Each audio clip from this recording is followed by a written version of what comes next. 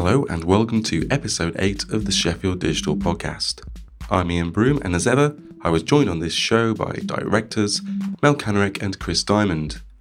We also had a very special guest join us, and that was David Richards, founder and CEO of WANdisco.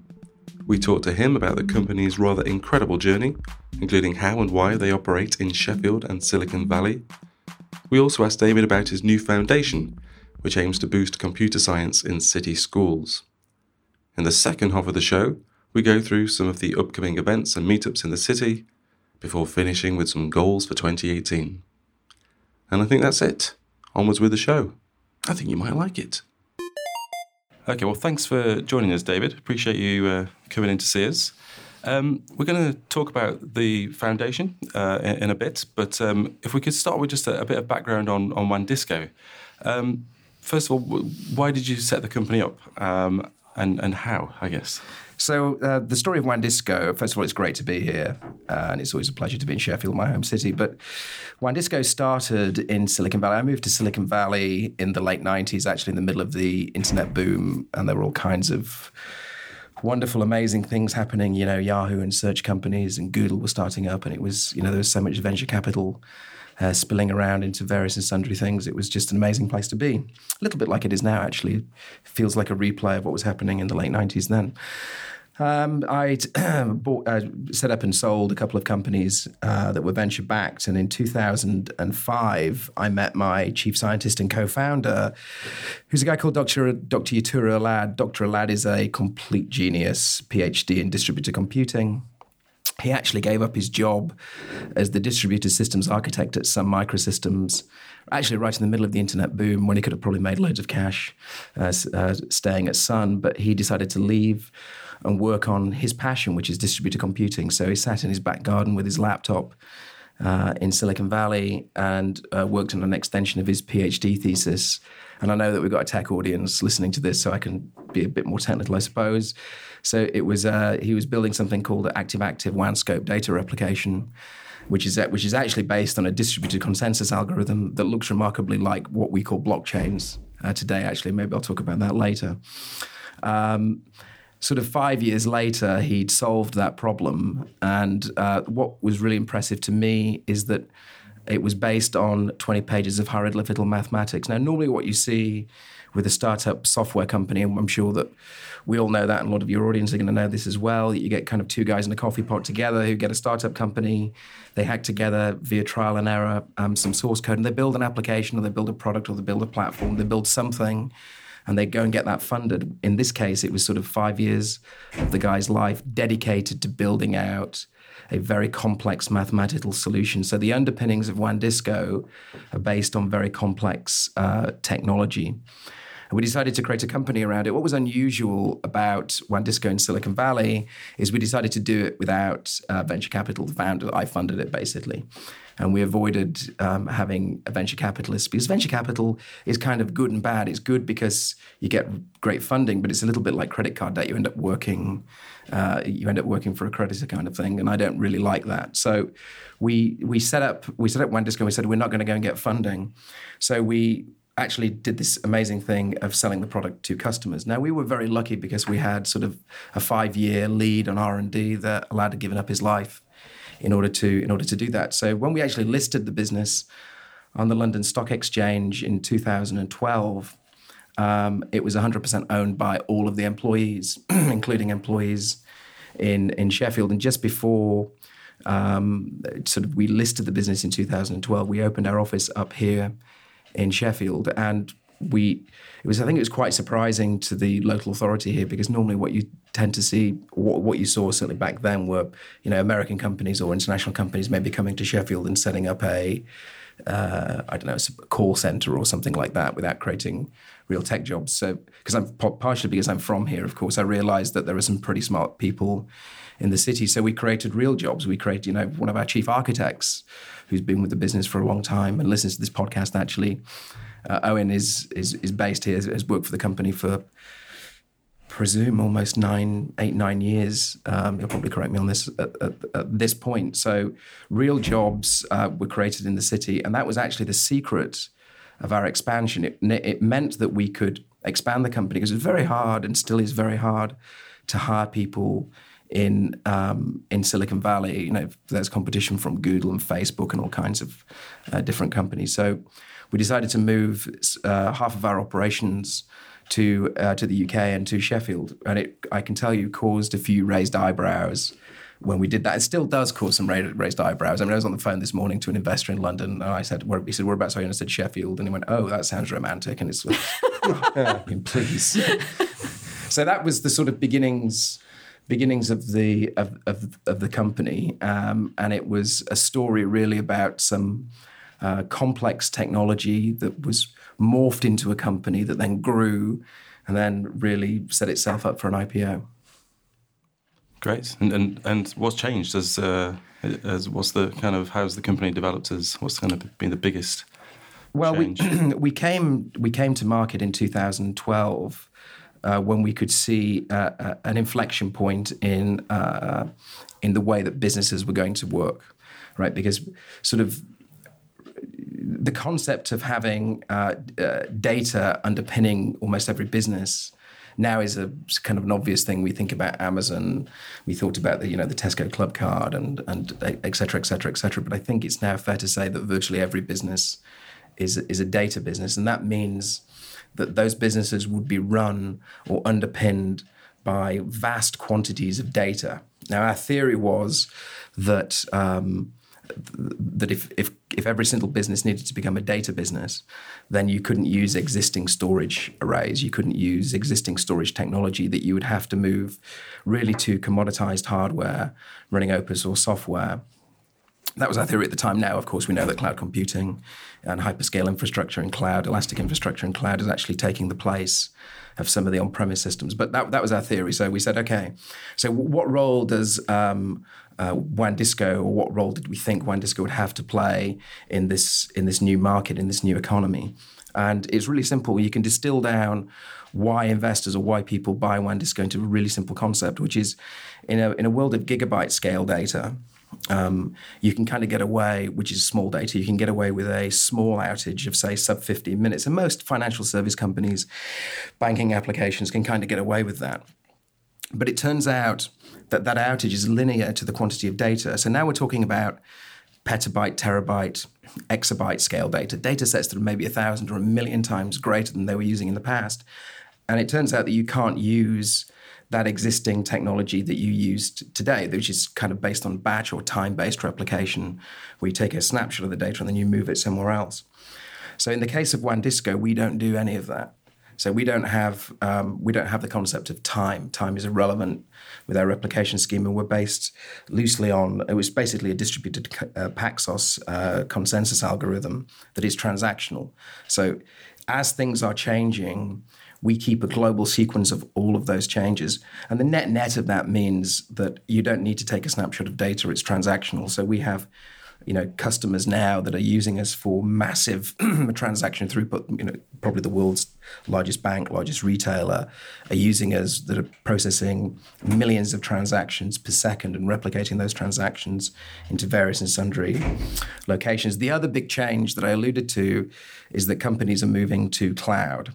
So how does Amazon Web Services get large quantities of existing data to the cloud? So it's okay for, Airbnb and Tinder and all those companies. They probably exist because of the cloud, because at ever increasing lower marginal cost, you can set up hyperscale infrastructure, elastic infrastructure, use as much or as little as you want on demand at a ridiculously low cost.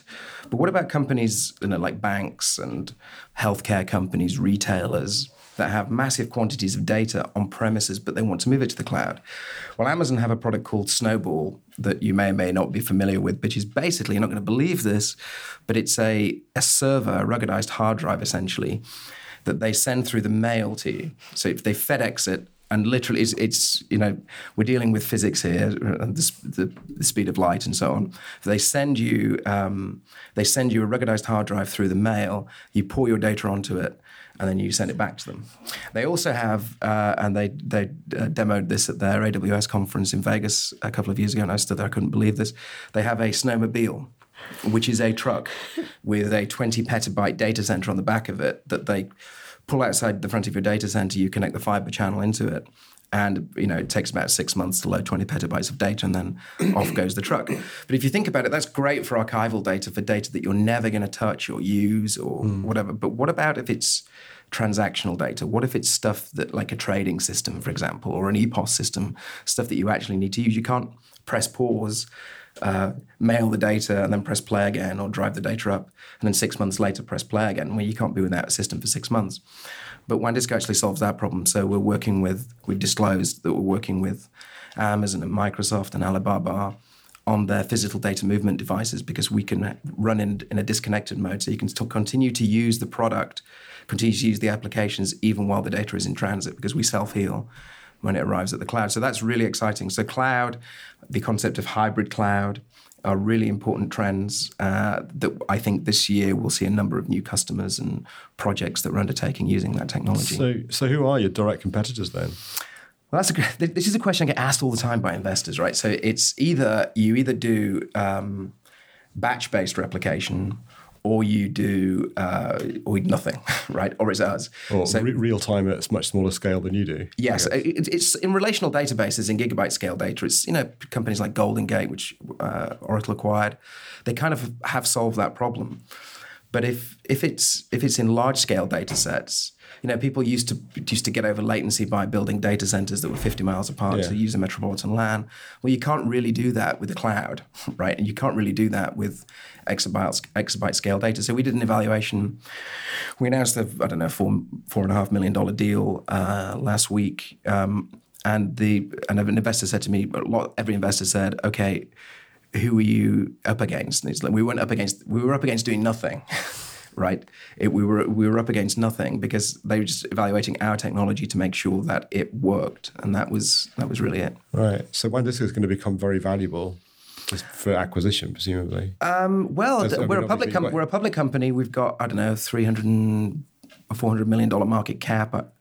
We're sort of trying to build a big company, right? So we're OEM'd into IBM. We've got a product called IBM Big Replicate, which is WANdisco's technology. We're OEM'd into Microsoft, Oracle, Amazon, and so on. And we just announced the deal with Dell EMC. So we kind of have got our go-to-market sorted out. So M&A is not really on the agenda. We're more focused. We just raised $22 million. That was 6 times oversubscribed on the market about a month ago. So we're in pretty good shape. Nice. And what role does the Sheffield office play in your continued expansion? So all the cloud integrations are actually done from our Sheffield office. So they routinely have teams from Amazon that come to work with the guys over here. So they get Amazon Web Services lead architects and engineers coming to the office. They also manage a team of 25, 30 Indian developers that recently developed some new products for us, our S3 interface. So it's core development work happens here. Also, all of our support happens from Sheffield. So Yorkshire people are incredibly good at doing support, right? I sort of do know why. It's the sort of honesty and hard work and all the good Yorkshire ethics that us Yorkshiremen have. But it's just the feedback from our support organisation is just amazingly good. So even we would never move it from here, because you would never, ever, ever be able to replicate what our support team can actually do here. It is just amazing. Great. Well, that's a fantastic intro to the foundation as well. So this is something that's just starting up. Where are you at with it? So it's the foundation is to improve computer skills or digital skills in schools specifically. So yes, the foundation. So it's incredibly complex. First of all, to donate money, right? It's the world makes it really hard to do, which is a bit silly, really. So I'm a US resident, and I've lived in the US, as I mentioned, since the 90s. I've been there for 20 years. I'm actually a US citizen as well, now dual citizen, both US and UK. Especially with Trump as president, you can't say that you're a US citizen totally, actually. So we set up our family foundation in the US, and then had to set up a subsidiary to that in the UK to do what we really wanted to do, which was empowerment of children through education. So that's a really big deal for me personally and for my family. So we believe that everybody should be given an equal chance, and the way that you give everybody an equal chance is via education programs. What really sort of concerns me is a world of which WANdisco is playing a major role in is moving towards automation. So we have a major motor vehicle company in China, for example, that are using a US motor vehicle company that are using us in China for self-driving cars. Now, I know that we will have self-driving cars. That's very, very close. I know that artificial intelligence and robots and most of the world's sort of manual jobs and some white-collar jobs like the legal profession will be automated. We will have AI robots, either physical or software-based robots, that are able to do many of those sort of mundane jobs. So many of the jobs in the economy will change. They won't necessarily all go away, but they will undoubtedly change. And the concern for me is that the education system was designed 100 years ago when we had an empire, right? When there was this concept of a British Empire. So if you think about it, from a US perspective, looking in at the UK now, which is where I'm looking at this from, the idea that you can leave school at 16 is just totally bizarre to me. The idea that you, at the age of 14, ask children to pick subjects is just so weird. When I was 14 and I was asked to choose, they were called O-levels back then, which O-levels or GCSEs that you wanted to specialise in was just so ridiculous. So in the US, you do general education until you're 18, and actually my son's just gone to university and he will continue to do general ed for the next 2 years until he begins to specialise and figure out which subject he wants to major in while he's at university. I remember thinking it was ridiculous at the time. Stupid. It's always been ridiculous. I can remember thinking, I would quite like to do both of those things. Yeah, so imagine how many people we lose from the economy who have computer skills, right? At the age of 16, because they opt out of mathematics guess what? It's demographically we lose a lot of women from the tech economy, which is absolutely preposterous to me. So obviously I can't tackle that problem, right? The government really needs to, whichever party needs to figure that out, and they need to do it pretty quickly actually. But I can't do that. But what I can do is change the way that computer science or computing is taught in schools. I can have a go at doing that. So we had some friends that came over, and their daughter had just finished her GCSEs. And I was in my back garden enjoying a glass of wine, and with them. And I said, "What was on the syllabus?" And she said, "It's so boring. It was like the components of a printer." What use is that, seriously? It's of no use at all, and I found it very, very frustrating. I said, okay, right, that's it, I've had enough. So what you have to do to teach something is to change the way in which you change the mission of the exercise. So I figured out, okay, so what are a lot of people interested in? They're interested in what they're interested in, which is, a lot of people are interested in football, soccer, right, as I call it now. So how about, then I discovered that the University of Salford had developed an algorithm that could predict the outcome of soccer games, right? And that teaches all kinds of interesting skills while they were doing that. It teaches complex quantitative analysis, big data sets, cloud computing. In fact, all of the things that you might need, the skills that one might need to participate in the future economy. So if you match that together with an education program, I think that sounds pretty good. So we're going to come up with a syllabus. I'm actually going to start doing this at the school that I went to, because I know the school, right? That's all there is to it. And it's part of an academy system of 4 or 5 schools, and they've been very generous in letting us prototype there. I think it would be really good for the kids, actually. I think the sign-up has been very strong. I think somebody told me that every single kid wants to, in the year that we're going to select, wants to participate in this class. And the person that wrote the algorithm is going to come and teach it. So what's really cool about that is the exact same skills that you would use to predict the outcome of a soccer match might be to predict cancers, right? To predict a cure for cancer, to predict healthcare outcomes.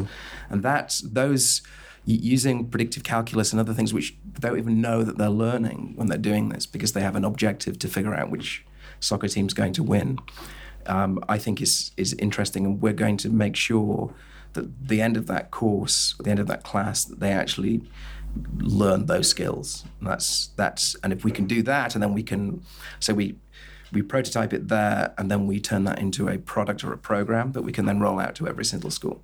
And I've started out by donating, $1 million or so, which actually came through stock that I didn't want to sell, that I had to sell because we were doing a placing that required me to sell some shares. So I didn't want it particularly.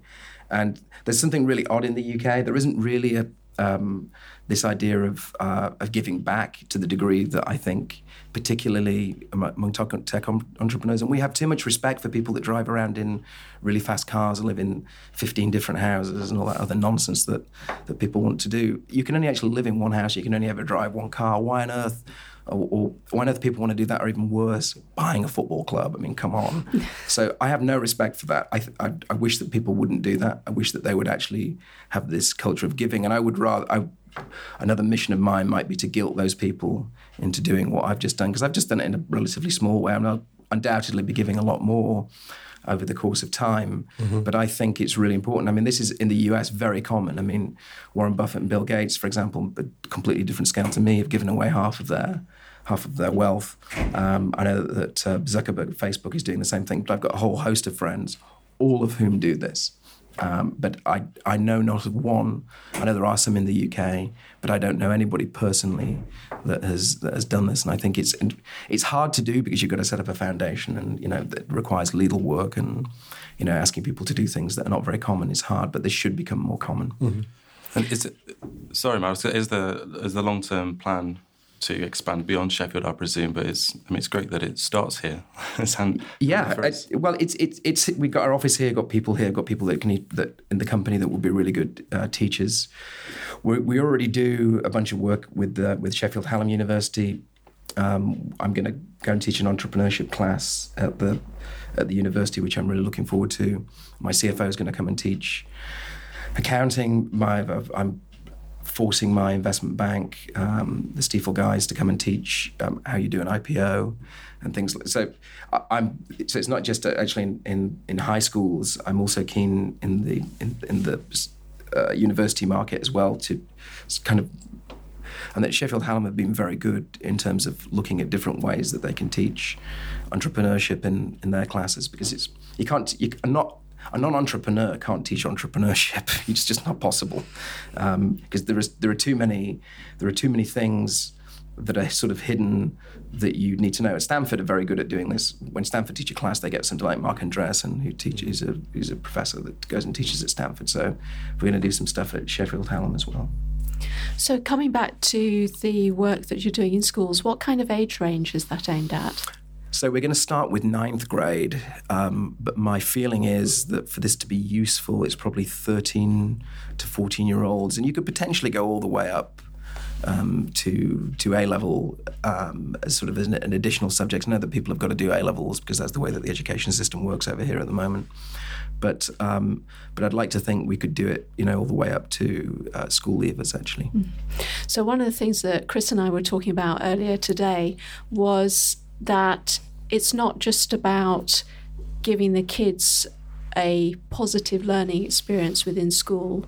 It's also about the people around them and influencing them so they understand what a career in tech is actually about and what the opportunities are. So are you thinking about that broader picture, or are you just really focused on curriculum stuff? No, I think that's a very good point. I mean, I went to speak to the sixth form, the upper sixth form children at the school, and I asked how many people are going to go and study computer science, and not one of them.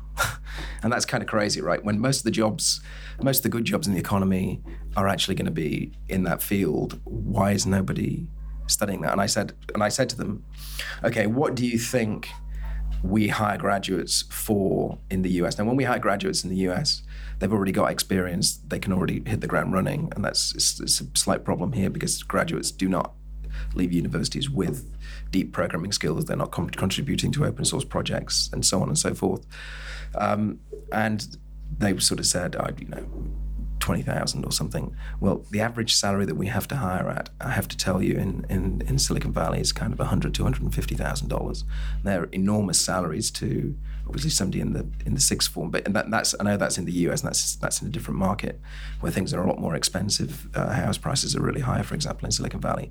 But I think it's important that information goes out to children. So even here, I think according to Tech Nation last year, average salaries for tech jobs not starting salaries, but average salaries are still 46,000. Yeah, that's. It's pretty obvious that if you accept that the economy's going to be automated, the people that automate it are going to get paid more money than than the rest, right? Yeah. And you touched earlier on the issue of girls and women. Mm-hmm. That there aren't enough of them in tech and that we're losing them too early on. Mm-hmm. Is that something that you're addressing through your curriculum? Well, both through curriculum and the company. So I was sat in a restaurant and my wife, I said, we're really good at, we really promote women in tech. And she said, okay, what's your maternity leave policy? And I didn't know, right? And then I went to find out.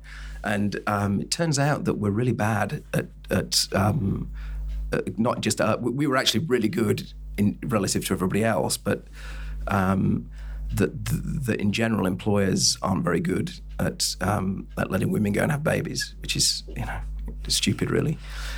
So we overhauled our maternity leave policy, and we said, okay, we want to be better than the best, because nobody is going to do that to their body, right? Oh, I know they've got a really good maternity leave policy. Let me go and have a baby. Oh my God, nobody's ever going to do that. So we overhauled it, and we. I think we allow up to a year of paid maternity leave, depending on tenure, but it's certainly 6 months to a year. It's not, whatever the statutory amount is. I don't even know what that is. Probably 2 months or something. So we allow between 6 months and a year, and then the foundation has to be all encompassing. So at the moment, the program is soccer. I think there is just as many females and males that like soccer. The last time I checked, I know demographically, historically, that maybe it was. So we're looking for another program to go alongside that, and there are lots of ideas there. So I want to test that out first of all. We're still in the prototyping phase. If we find out that it's 90% boys and 10% girls, then we'd have a problem. We'd have to redesign the program. But at the moment, I certainly think that it's supposed to be all inclusive. So I would hope. Yeah, of course, soccer's a much more female-oriented sport in America than it is here. It is. And actually, my daughter's not a bad soccer player. Yeah. So just coming back to this point, maternity leave is part of it, and that's a really important thing. And there's paternity leave on the other side of that, is making sure that the other partner in the relationship can be supportive as well. Absolutely. But there's also the issue around how young women or women looking to return to work perceive a job in tech, and what that might be like, and what the culture and the environment might be like, and how you get ahead in that sort of career. Is that something that your company looks at, is conscious of? Very much so. So in the Sheffield office, for example, we have a thing called a social captain. And the social captain organises events. So if you don't do that, it becomes like a boys' drinking club, or they all go down to a pub, and it's not very appetizing for most people. So the social captain they sort of have an unofficial vote, I suppose, is one way of looking at it, and they go out and do various and sundry events that are supposed to bring everybody together. And the social captain, I believe, I think we've had more females than males doing that, which is quite surprising. It was quite surprising for me, and also quite good actually.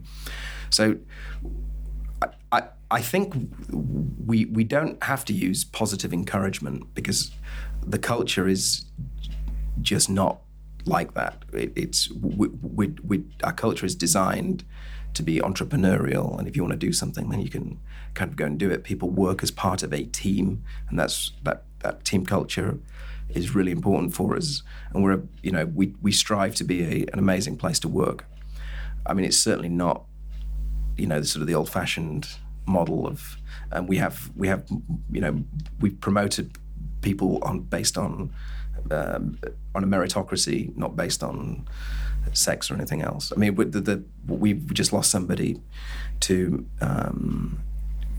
maternity leave, and when she comes back, I'm sure that she'll progress in the organisation at just the same speed as if that wasn't the case.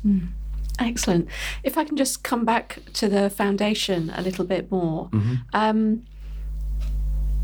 what's kind of your long-term vision for it? You've talked about what you're doing in the short term and immediately and the things you want to make happen, but what about the long term? So I want to affect change on the education system because, as I said, going back to what I said, I've got a theory that the education system was designed 100 years ago to serve an economy that was based around an empire. So you needed people to leave school at sort of 14, 16 to do sort of manual jobs, 18 to do slightly more managerial jobs, and 21, if you go to Oxbridge, then you're going to run the country. That's completely, totally changed. And actually, Chris, one of the trustees, went to advise Deutsche Bank, I think it was, and went to look at their sort of trading department, and they were having difficulty hiring traders, and when they went to, he said, okay, who's your best trader? And it was this one particular guy who had all the right skills but didn't have a degree. And it turns out what they were doing was hiring only graduates, and by only hiring graduates, they were hiring managers. So they were hiring the 1 in 1,000 person, but they weren't hiring people that could actually do the job. So it's a lot of graduates sort of leave and then become very disillusioned that they're not going to suddenly walk into a £75,000 managerial career job or something. So I want to affect change on the education system that actually gives people skills that they will need in the longer term for an economy that is in the middle of a huge change, and that really scares me. So I can't sit on the sidelines and just only complain about how poor the education system is. I have to affect a change. The only way to do that is with positive action, and I personally see this as positive action. And you mentioned when we were setting up earlier, before we started recording, the names of a couple of people who are going to be involved with the foundation. Are you able to share that with the audience? Yeah, I can share one of them, which is Professor Chris Brady. Chris Brady is famous for writing a number of books like The 90-Minute Manager, where he looked at the skills that soccer managers have and how they could be translated into business, which is it's a really great read, actually. And he's done a whole bunch of research projects associated with education. He teaches an MBA via a film, which, I mean, is just brilliant, right? He thinks that not everybody really wants to read, but people can still consume information in a very different way. The way in which we now consume information, is completely different. I mean, if you think about why we think that some universities are better than others, it's such a dated concept, right? So why is Oxbridge perceived to be such a brilliant place to go to university? Well, if you ignore everything else, it's actually because they had the best library. Because you go to university really to get information, and if the only place you could get the information was at Oxford or Cambridge because they got all the books, then that seems like a sensible idea. But there's a thing called the internet now, and we share information all the time, and information is ubiquitous, right? We can get access to it absolutely anywhere. So if you think about it, then the idea of what is a good university and a bad university has completely changed, and yet it's not perceived to be the case. We still have this undue, if you go to Oxbridge, then, oh my God, obviously you're a genius. Well, that's not necessarily the case, because that information that you get, that you used to only be able to get there sort of 50, 100 years ago, has now been completely disrupted by the internet. And this, now we have MOOCs and all kinds of different methods of getting that information. I mean, my God, can you imagine if the internet was available when I went to university? It would have made my life a whole lot easier, because that wouldn't have to camp outside the library to get the one book that had the piece of data that you needed. Now that information is ubiquitously available, and we just have to accept that change has happened. And it seems obvious when you kind of hear that, but he's an interesting character, because he's one of the few people that I've come across that not only believes that, but is also effected that change. And the idea of using predictive soccer algorithms to teach some of those methods was from him. That was his project that he did at the University of Salford. I met him the other evening, and over a cup of tea, he just blew my mind away with some of the ideas. You should definitely get him onto this podcast, by the way. He's a fascinating bloke. And we'll get you to introduce us then, and we'll get that organised. That'd be great. I think that's it. Thank you so much for giving us a speak to us. That was really interesting. Yeah, maybe just to say that, we're absolutely, it's great that you're doing this here, and Sheffield Digital will help and support and promote what you're doing as much as we can.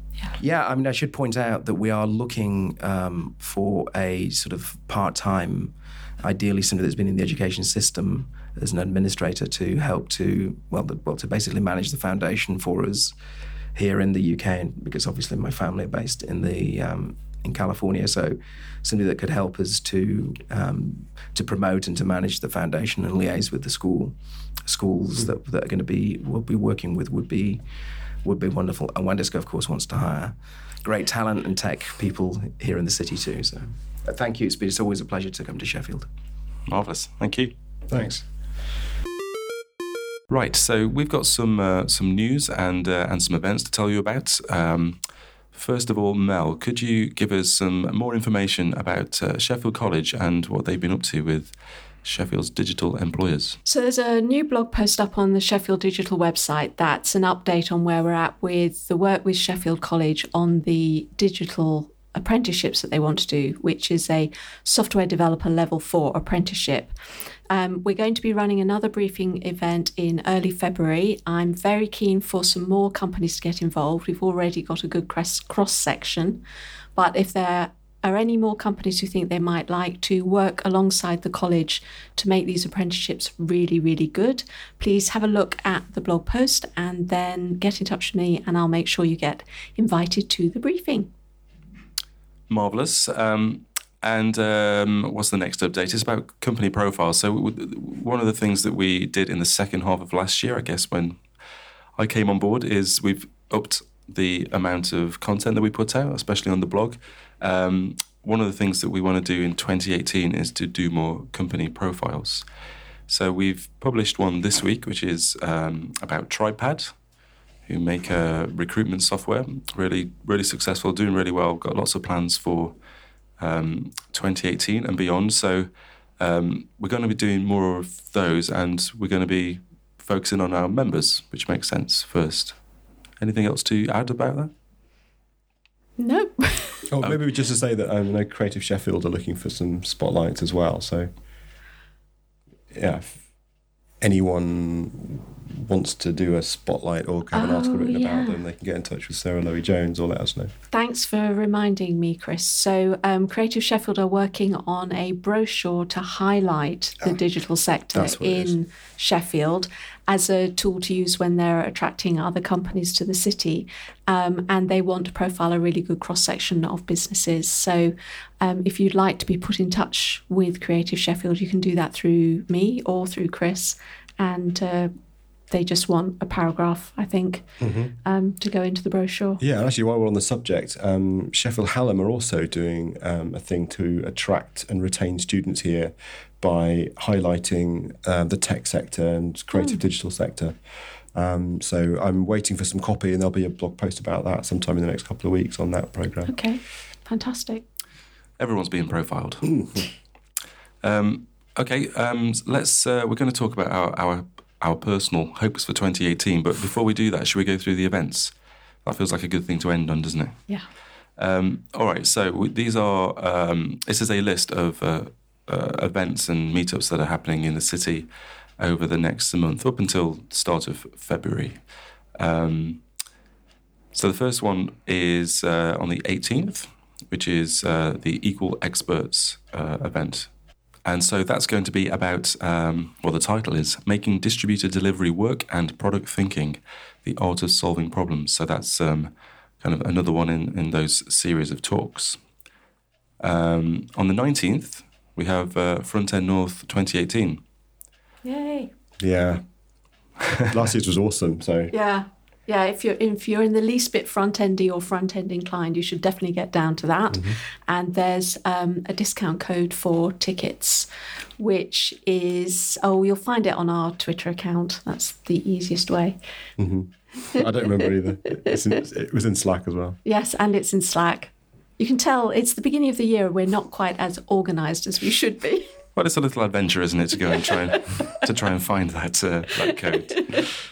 And there are tickets still available for that, as far as I know. And the speaker lineup looks really good. And yeah, that's at the City Hall. Yep. Yeah. So Front End North 2018. That's on the 19th of January.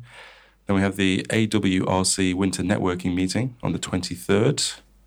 So I would say if you want to go and find out what they're actually doing at the Advanced Wellbeing Research Centre, which is Sheffield Hallam's baby out at the Olympic Legacy Park, or will be when it opens. But it's an opportunity, going to the networking meetings, an opportunity to find out about the kinds of things they're working on, because they do really amazing stuff with sports technology and using tech to help athletes improve their performance. They'll also be doing stuff in health generally. So if you're interested in tech's application to health/sport/well-being, just go along and see who you might meet. Okay, sounds good. On the 24th of January, it's the first of 3 open days that the Home Office digital team are running in Sheffield. This first one is the user research for the user research internship program. So these are all about internships. They look really interesting. And that's the first one, so you can find out more about that. Well, you can find out more in the show notes. So all of these events will be in the show notes for this episode, which you can find on the Sheffield Digital website. And then also on the 24th is the second Riverside Games Night, which is run by Sumo Digital. Bungalows and Bears. At Bungalows and Bears, yep. The first one went really well. I don't know if they are still looking for game developers to showcase their game, but I suspect that they would not be upset if you wanted to do that. It's kind of we haven't been, but it's an event for gamers by gamers. It's that kind of thing, isn't it? So showcasing some games, but also just going and playing games and meeting people in the community. 25th of January. It's the Meetup Mashup. Chris, do you know about the Meetup Mashup? It's quite satisfying to say that.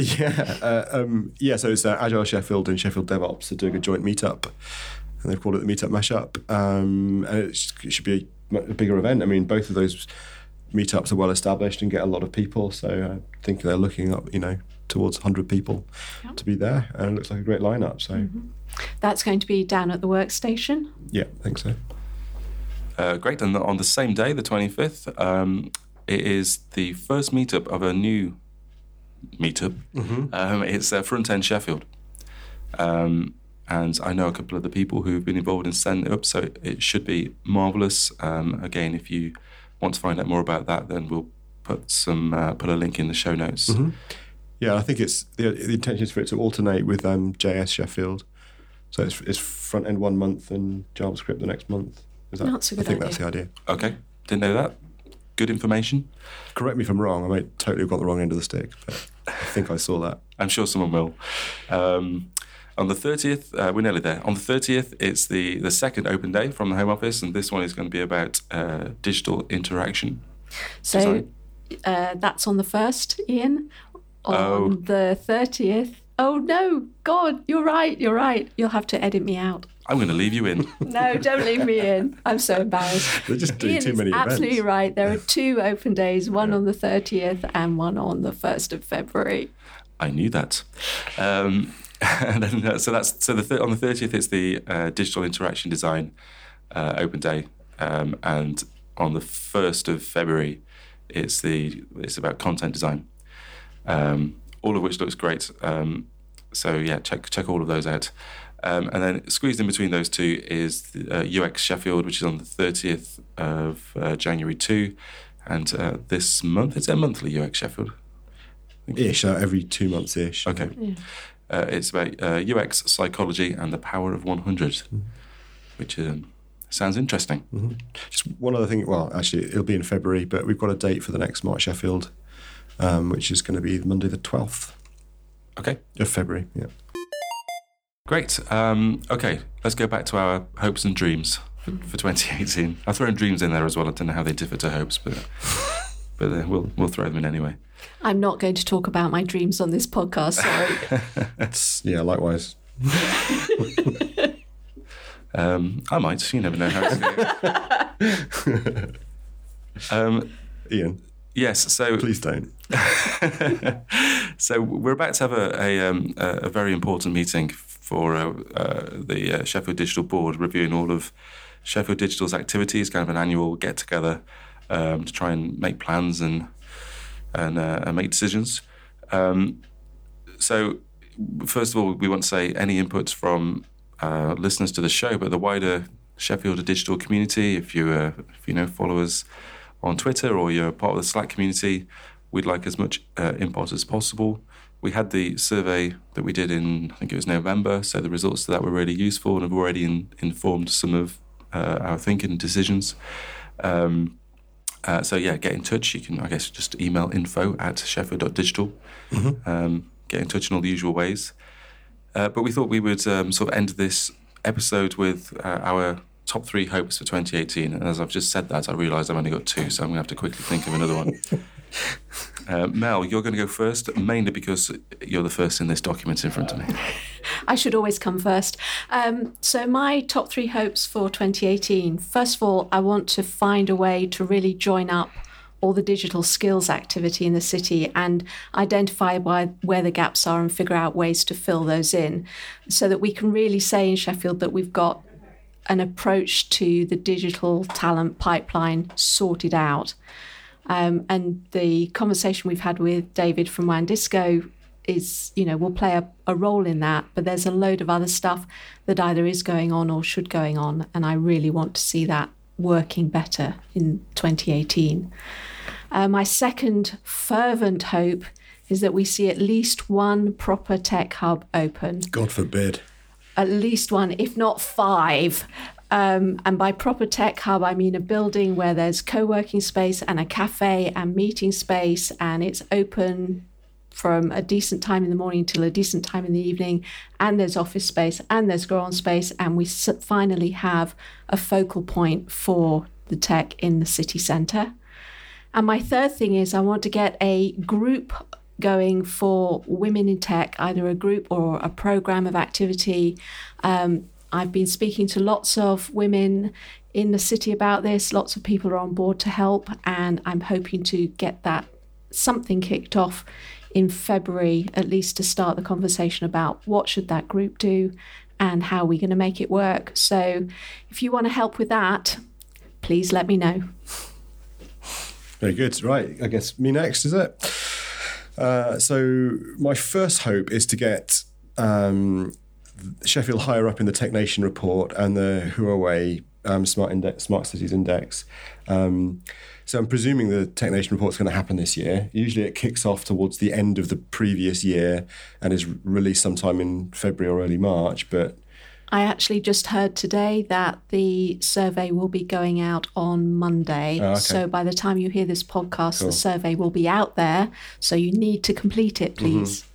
Yeah, I think we had like 120 responses. I think we had over 80 2 years ago, 120 last year. So the more responses we get, the more information the higher up we'll get. But also I want to see some step changes in some of the figures. So, startup births, GVA, those kind of things. Obviously, I guess it's delayed because of the Tech Nation stuff and the politics that have been going on around with that and the fact there was an election spontaneously last year. But there's that, and we slipped from 10th to 16th in the Smart City Index, but that's largely because there wasn't that much visibility of stuff, and there's going to be a lot more visibility this year. So it's kind of an 18-month gap between Huawei's Smart City reports so far. So, but if they do another one this year, then I want to see an improvement in that. And I want also, as part of that, want to see more external investment and funding. So city stakeholders pulling in more funding investment around skills and infrastructure and workspaces. Secondly, I want to see more events and meetups and better ways of promoting and supporting the meetups. So I want to continue with the Meta Meetup program. And do more to promote all the events that are going on and bring more people into that. And thirdly, we had, our digital conference last year, which was an alpha version. I want it to be a bigger beta version this year. I want the digital coalition to really get traction in the city around digital development across all the domains, and .chef to have a website, and for our annual conference to be the .chef conference, and for that to be a much bigger affair. We've already had a few initial conversations with the council about it. We're looking for a summer conference this year, either beginning of the summer or kind of beginning of September or something. We'll have to see how it pans out, but we want it a bit earlier than the November one we had last year. But that would be great. Those would be my top three. Okay, I'll have a go too then. The first thing I've written down is that I'd like the Sheffield Digital podcast to become the most popular podcast in the whole world. The world, which might be ambitious. We love ambition. But we get lots of nice feedback. We get people say nice things about the show. We're still kind of finding our way because it's only 8 episodes, but I do think it has lots of potential. So I will continue to try and. It was nice what Dave Richards said earlier about everyone in the office knowing about it. He was quite surprised about that. Yeah. Yes, it was lovely, wasn't it? We were fair chuffed. I wonder if he knows that I think he'll listen this far, so he knows that we've actually mentioned. No one listens this far. Secondly, I'd like to create a meetup around content, if I can find the time or someone to help me do it. I think what I really mean is I'd like to see a meetup around content, and the likelihood is that maybe I'm the person that has to make it happen. But I don't think there really is one. At first I thought it'd be a meetup around like copywriting and that kind of content, but my experience over the last year as a kind of self-employed... Maybe the Digital Comms Network is a good place to go and talk about that. Yeah, they've got a meeting later on, I think this month, which I need to try and get to. But yeah, so less about kind of the copywriting side of content and just kind of people that make stuff that isn't necessarily like web development and that kind of thing. I can think of a few agencies in the city who'd be really interested in that. Okay. We should talk. We should set up a meeting or something. We should. And then finally, because I had to think of one quickly, for years I've wanted to set up a website, a directory website of all of Sheffield's libraries and kind of literary-based stuff. I've done a lot of work this year, on kind of digital skills and social exclusion and that kind of thing. And there is loads of access to computers and tech in libraries and similar sorts of places. But if you search for it online, it's government websites and it's just like a long list. And I'd quite like to make something. I've always wanted to make something that's just a bit more interesting, and there's a map and stuff like that. A map, imagine, in 2018, a website with a map on it. So yeah, maybe I'll get around to doing that at some point. It'd be nice if that was maybe associated with Off the Shelf or something, so you've got more of a traffic source. Yes, yeah, good point. We should have a meeting about this, Chris. Yes. And you want to write a novel as well. Well, there is that. I know you dropped that off. Yeah. But that is a hell of an ambition, isn't it? I know. I've done it once, so I'm sure I can. That's true. Sure, I can at some point find the time to do it again. Anyway, memberships. We just want to obviously point people towards Sheffield Digital. Still can't say it, can you? Months later.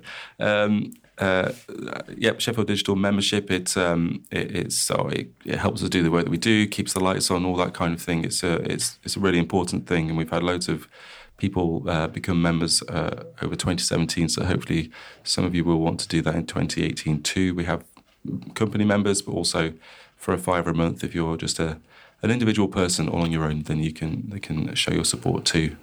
Final plug for our sponsors, that's Shorts, Sheffield College, North Coders, and hopefully some more to come. And Benchmark Benchmark, Benchmark, Benchmark, Forgot about that. So thank you to them. And finally, subscribe to the show. If you want to get these episodes go straight to your app of choice, you can subscribe to the podcast in Apple Podcasts or iTunes. Or if you use Android, we can recommend Pocket Casts, really good. Overcast for iOS is good. I'm sure if you listen to podcasts, you know this stuff already. And if you just want to find out more about the show, then you can go to sheffield.digital/podcast. And feel free to tell people about it. Spread the word. We need to try and get to be the best podcast in the entire world. Maybe that doesn't mean it has to be the most popular, though. Quick caveat. The best in our own eyes. Yes. And that's it. Until next time. See you all. Bye.